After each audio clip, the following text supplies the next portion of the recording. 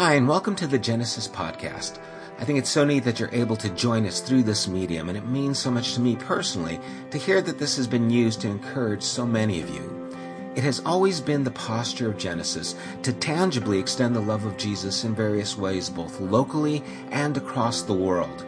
We support programs that assist families in need, contribute to ongoing works and building projects in Mexico. We've built a latrine and cafeteria for St. Andre's School in Haiti, as well as are advancing a food program there that we hope will help feed the children for years to come. The money collected for all these endeavors could have paid for a facility of our own many times over, but instead, we've intentionally chosen to be a mobile community since we began. We now have before us an opportunity to invest in a building of our own. We're not doing this, however, without considering the works we're committed to or even the works we feel compelled to keep doing in the future. But we're asking if you've benefited from this podcast or from anything that Genesis has done, would you consider partnering with us by donating to this work directly at www.thegenesisstory.com. and click on the Building Fund tab. Joshua told the people, "Consecrate yourselves, for tomorrow the Lord will do amazing things among you. Together, let's prepare for an amazing tomorrow." Thanks, and God bless. Good morning and Merry Christmas. Well, it's good to have you here with us this morning. Here it is, Christmas. Another year has come and gone. It's a time where we really get to spend a lot of it with family. We are going to be going through Matthew chapter 2, so if you'd like, you can turn there. And this morning I'm going to be talking about irony, prenatal care, and illusions. Okay? But we're going to start in Matthew chapter 2, and we're going to start at verse 13. It says, "Now, when they had departed, behold, an angel of the Lord appeared to Joseph in a dream and said, 'Rise, take the child and his mother and flee to Egypt, and remain there until I tell you, for Herod is about to search for the child to destroy him.' And he rose and took the child and his mother by night and departed to Egypt and remained there until the death of Herod. This was to fulfill what the Lord had spoken by the prophet, 'Out of Egypt I called my son.' Then Herod, when he saw that he had been tricked by the wise men, became furious. And he sent and killed all the male children in Bethlehem and in all that region who were 2 years old and under, according to the time that he had ascertained from the wise men. That was fulfilled what was spoken by the prophet Jeremiah. A voice was heard in Ramah, weeping and loud lamentation, Rachel weeping for her children. She refused to be comforted because they are no more. But when Herod died, behold, an angel of the Lord appeared in a dream to Joseph in Egypt, saying, 'Rise, take the child and his mother, and go to the land of Israel, for those who sought the child's life are dead.' And he rose and took the child and his mother and went to the land of Israel. But when he heard that Archelaus was reigning over Judea in place of his father Herod, he was afraid to go there. And being warned in a dream, he withdrew to a district of Galilee. And he went and lived in a city called Nazareth, so that what was spoken by the prophet might be fulfilled, that he would be called a Nazarene." It's so ironic that the birth of the Messiah would take place in this way. And irony is one of those things that is just interesting to me. There's so many ironic facts. It's ironic that the only person in ZZ Top who doesn't have a beard is named John Beard. I think that's interesting. It's ironic that whoever invented the fire hydrant is unknown because the building that contained the patent information for the fire hydrant burned down. I think that is ironic. It's ironic that I, and probably most of you, knew Christmas before we knew the Christ or believed in the Christ of Christmas. I can remember as a child looking forward to Christmas. Of course, there was the gifts, but there was the lights. And it probably wasn't until Charlie Brown Christmas that I actually got introduced to the story of Jesus, when Linus goes up on the stage and starts giving the account of what Christmas is all about. I think it's ironic that the one who is anointed to bring good news to the poor is now celebrated by spending $465 billion a year in America alone on Christmas and Christmas items. I think that's ironic. I think it's tragic. I think it's ironic that the story that the one who has come to bring peace on earth and goodwill towards men is probably the time that causes the most emotional anxiety in our lives. Anyone say amen to that? And we try to fight this, right? I was talking to my daughter the other night, and she was saying, I think I like Thanksgiving more than Christmas because I still get to eat good food and still get to see family, but there isn't the having to wrap the things and having to do all those things. And I say, I don't have to wrap anything. That's another story my wife will tell you about. But it has become something that is so filled with tension and so emotionally difficult.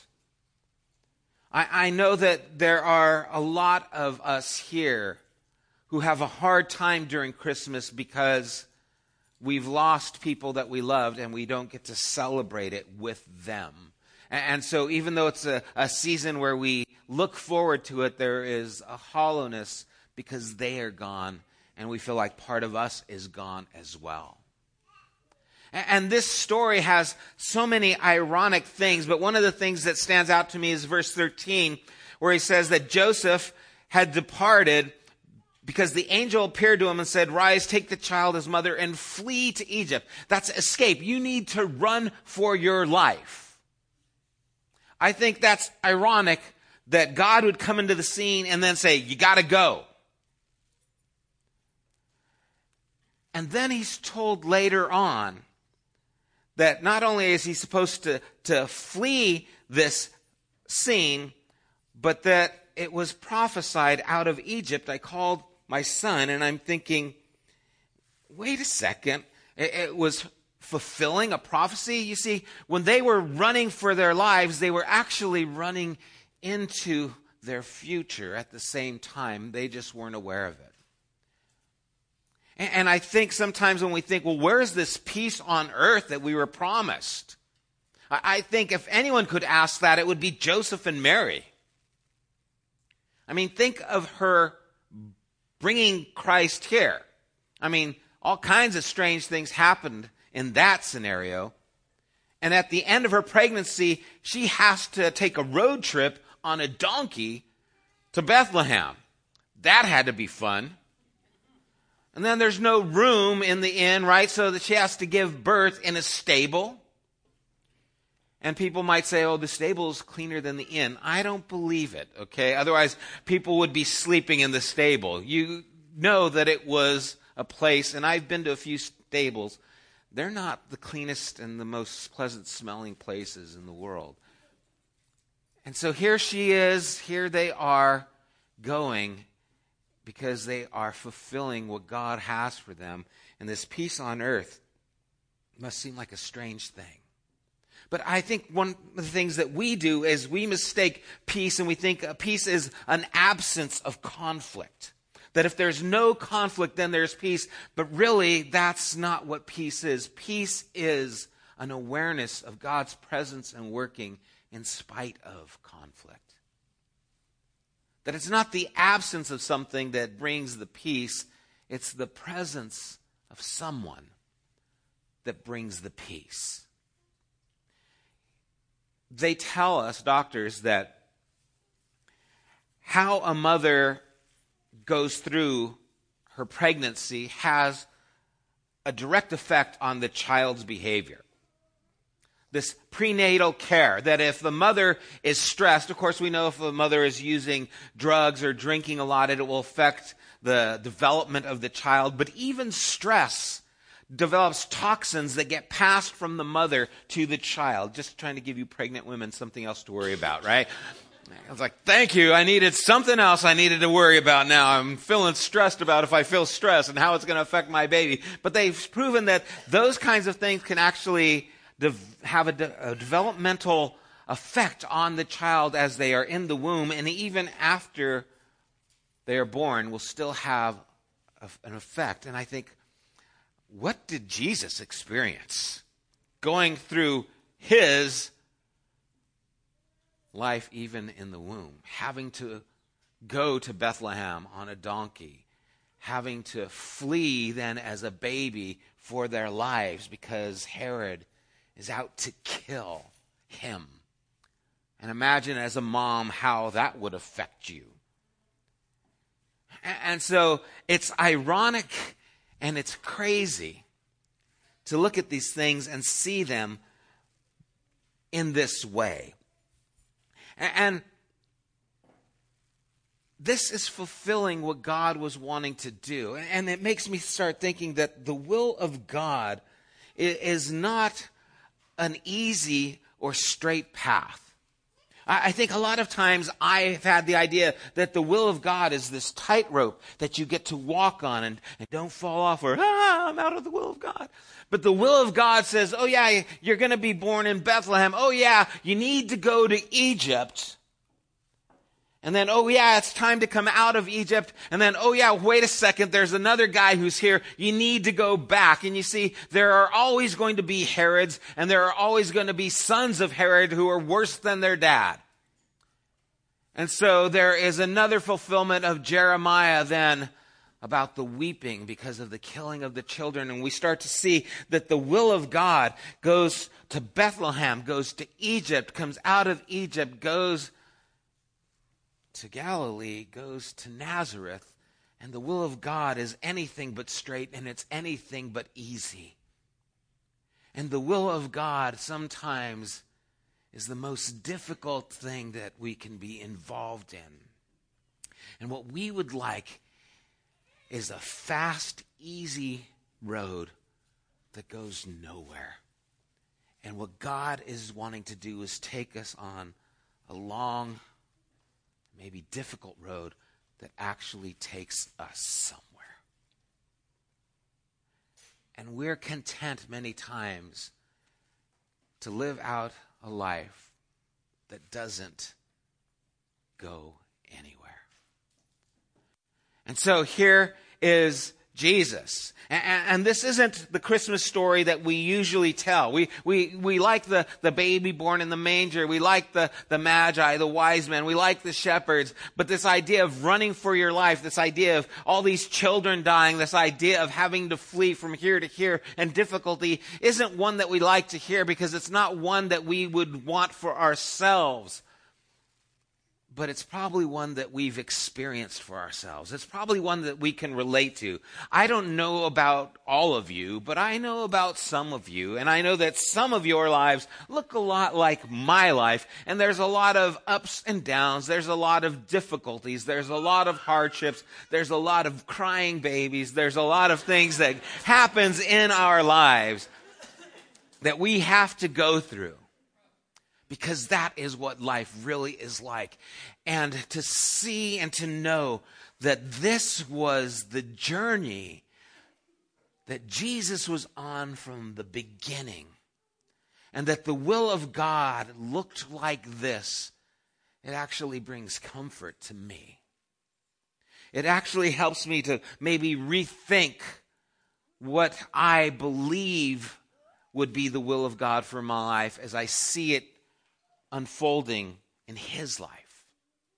And it's one of those things where we have to recognize that what's happening is there is something taking place within this story that is important. That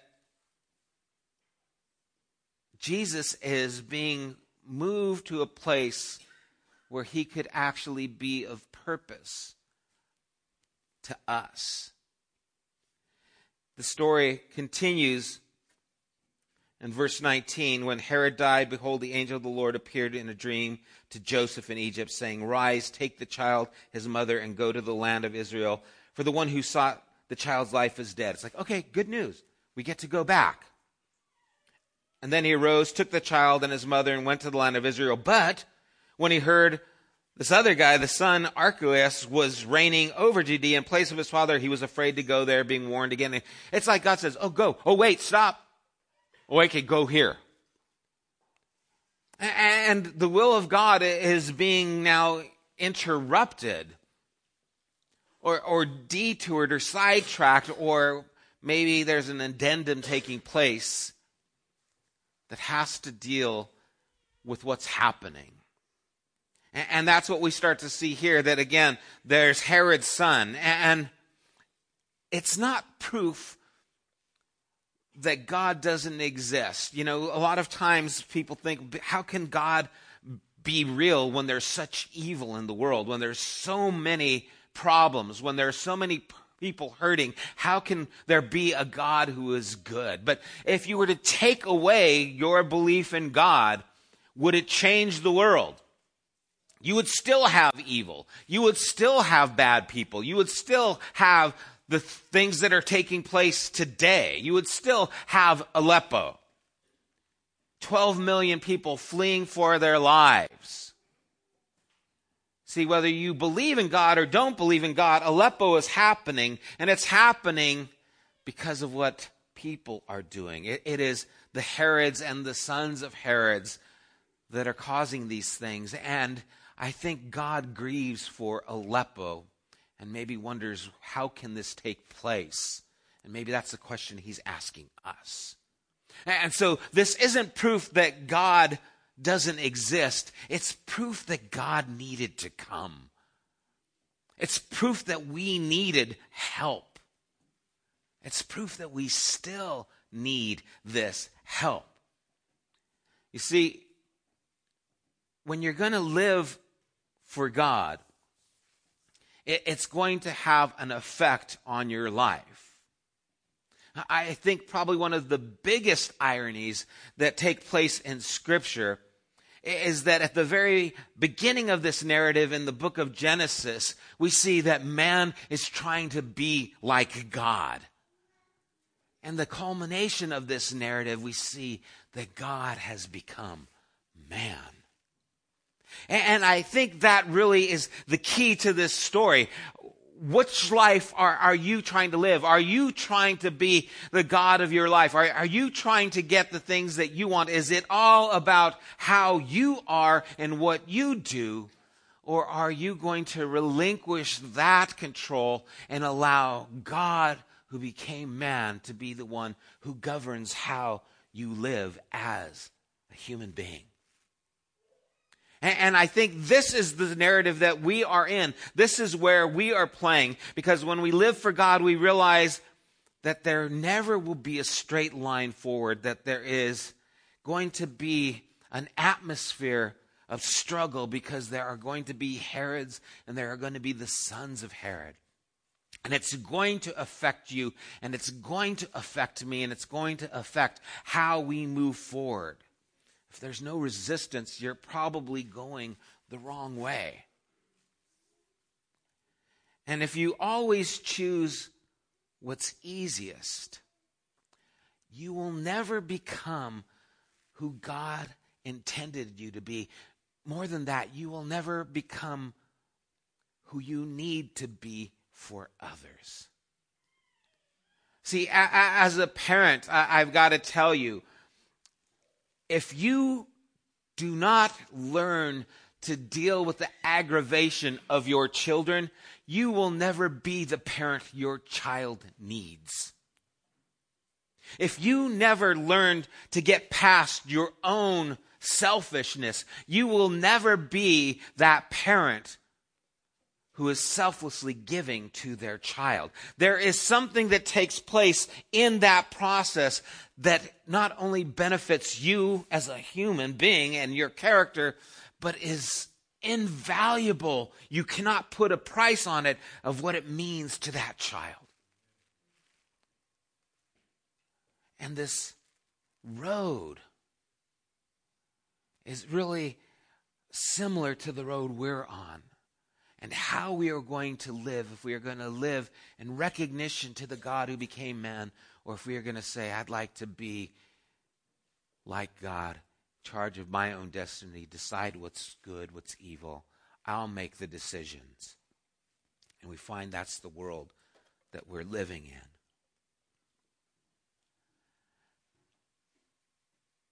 And it's the world that we have to live in. It was about 2 years ago that there was a lot happening, at least in my life. It hasn't really changed, hasn't really gotten better. But at that time, we had lost someone really close to us and our family to cancer.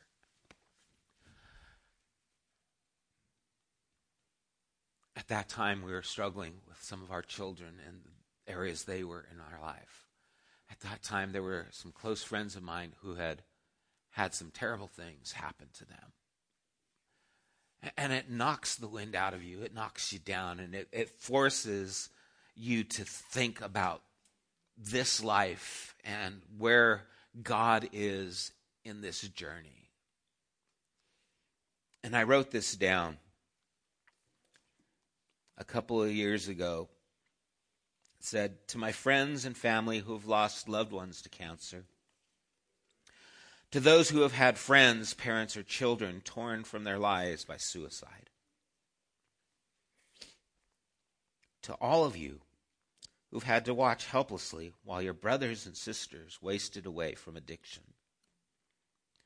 for those who've had your lives and hearts broken by an unfaithful lover, Merry Christmas from a God who cares enough to step into your pain. The virgin will conceive and give birth to a son, and they will call him Emmanuel, which means God with us. You see, I'm glad that Jesus went through what he did so he could become who he needed to be for you and for me. Because I know that when I feel lonely, that Jesus was there. I know that when I feel like the circumstances I've been brought into are out of my control, I did not vote for this path. I know that Jesus has been there. I know when I feel betrayed and I feel injured by other people, I know that Jesus has been there. I know that when I feel that God has abandoned or even forsaken me, that Jesus has been there. You see, it means everything to me that God has been where I am. I don't think I could worship a God who does not weep for the things that I have seen. I don't think I could worship a God whose heart does not break for the things that break my heart. But that's what this story is. That you in your pain, you in your struggle, you in this journey that is all over the place, that is up and down and sometimes just insane. That if you will make the decision, like Mary did, like Joseph did, to invite God to be a part of your life, you will find that even though it feels like you're on a little lifeboat in the middle of the ocean, that God is the ocean that you are on. And he is the one who is steering the tides to get you to where you need to be. You see, but it first had to begin with a yes to the plan of God for their lives. Mary had to say, yes, I will be the one that you use. Joseph had to say, yes, I will take her as my wife. They had to say, yes, we will go to Egypt. Yes, we will go to Galilee. Yes, we will go to Nazareth. And you and I have to be the ones who say, yes, I will live my life for you. And I know it may go right and left and up and down, and it may break my heart. But if you're there, I can find peace. That the peace of God shows up with the presence of God. That it's not a matter of our circumstances, it's a matter of where we are in our relationship to God. This is what we are invited to this Christmas season, is to be on this journey with this God who shows up in these places at these times to accomplish something in the hearts and through the hearts of people who will say yes. Let's pray. Father, in the midst of this season, in the emotion of this season, in the loss that has been experienced by those who are here, the loss that has been experienced and is being experienced by those around the world, Lord, there is an invitation for us to believe in a God who cares, believe in a God who sees, and who has loved us enough to step into our pain. That you are indeed Emmanuel, you are God with us. And what we celebrate this day is that we are not forgotten, that we are not forsaken, that in fact it is through us that you are going to bring about healing to those around us. And I pray for anyone who is here this morning who has yet to say yes to you, who has believed from a distance, who has seen the Christmas story and yet has celebrated Christmas but has not known the Christ. Lord, I pray that the irony of that would change and that we would recognize that God became man to show men how they should live. May we give up our right to rule and allow you to guide us. May we hear your voice, and may we say yes to what you would have for us. And I do pray this in Jesus' name. Amen. I want to encourage all of you here, especially those maybe who don't go to church and this is your first time and this is a story that has resonated with you. I want you to say yes to what God has for you. I want you to ask him, what do you have for me? Let God start a conversation with you. I trust that he will lead you where you need to go. And I pray that you would find that however difficult it is, that it is exactly where you need to be. Let's stand together. I hope you have a very Merry Christmas. I'm going to have the guys lead us in one last song here. May you recognize the presence of God in your life. May you not live in delusion to the circumstances. May you see clearly that God is with us right here, right where you're at. And may the joy of Christ fill your life today. God bless you guys. Merry Christmas. Thank you for being here.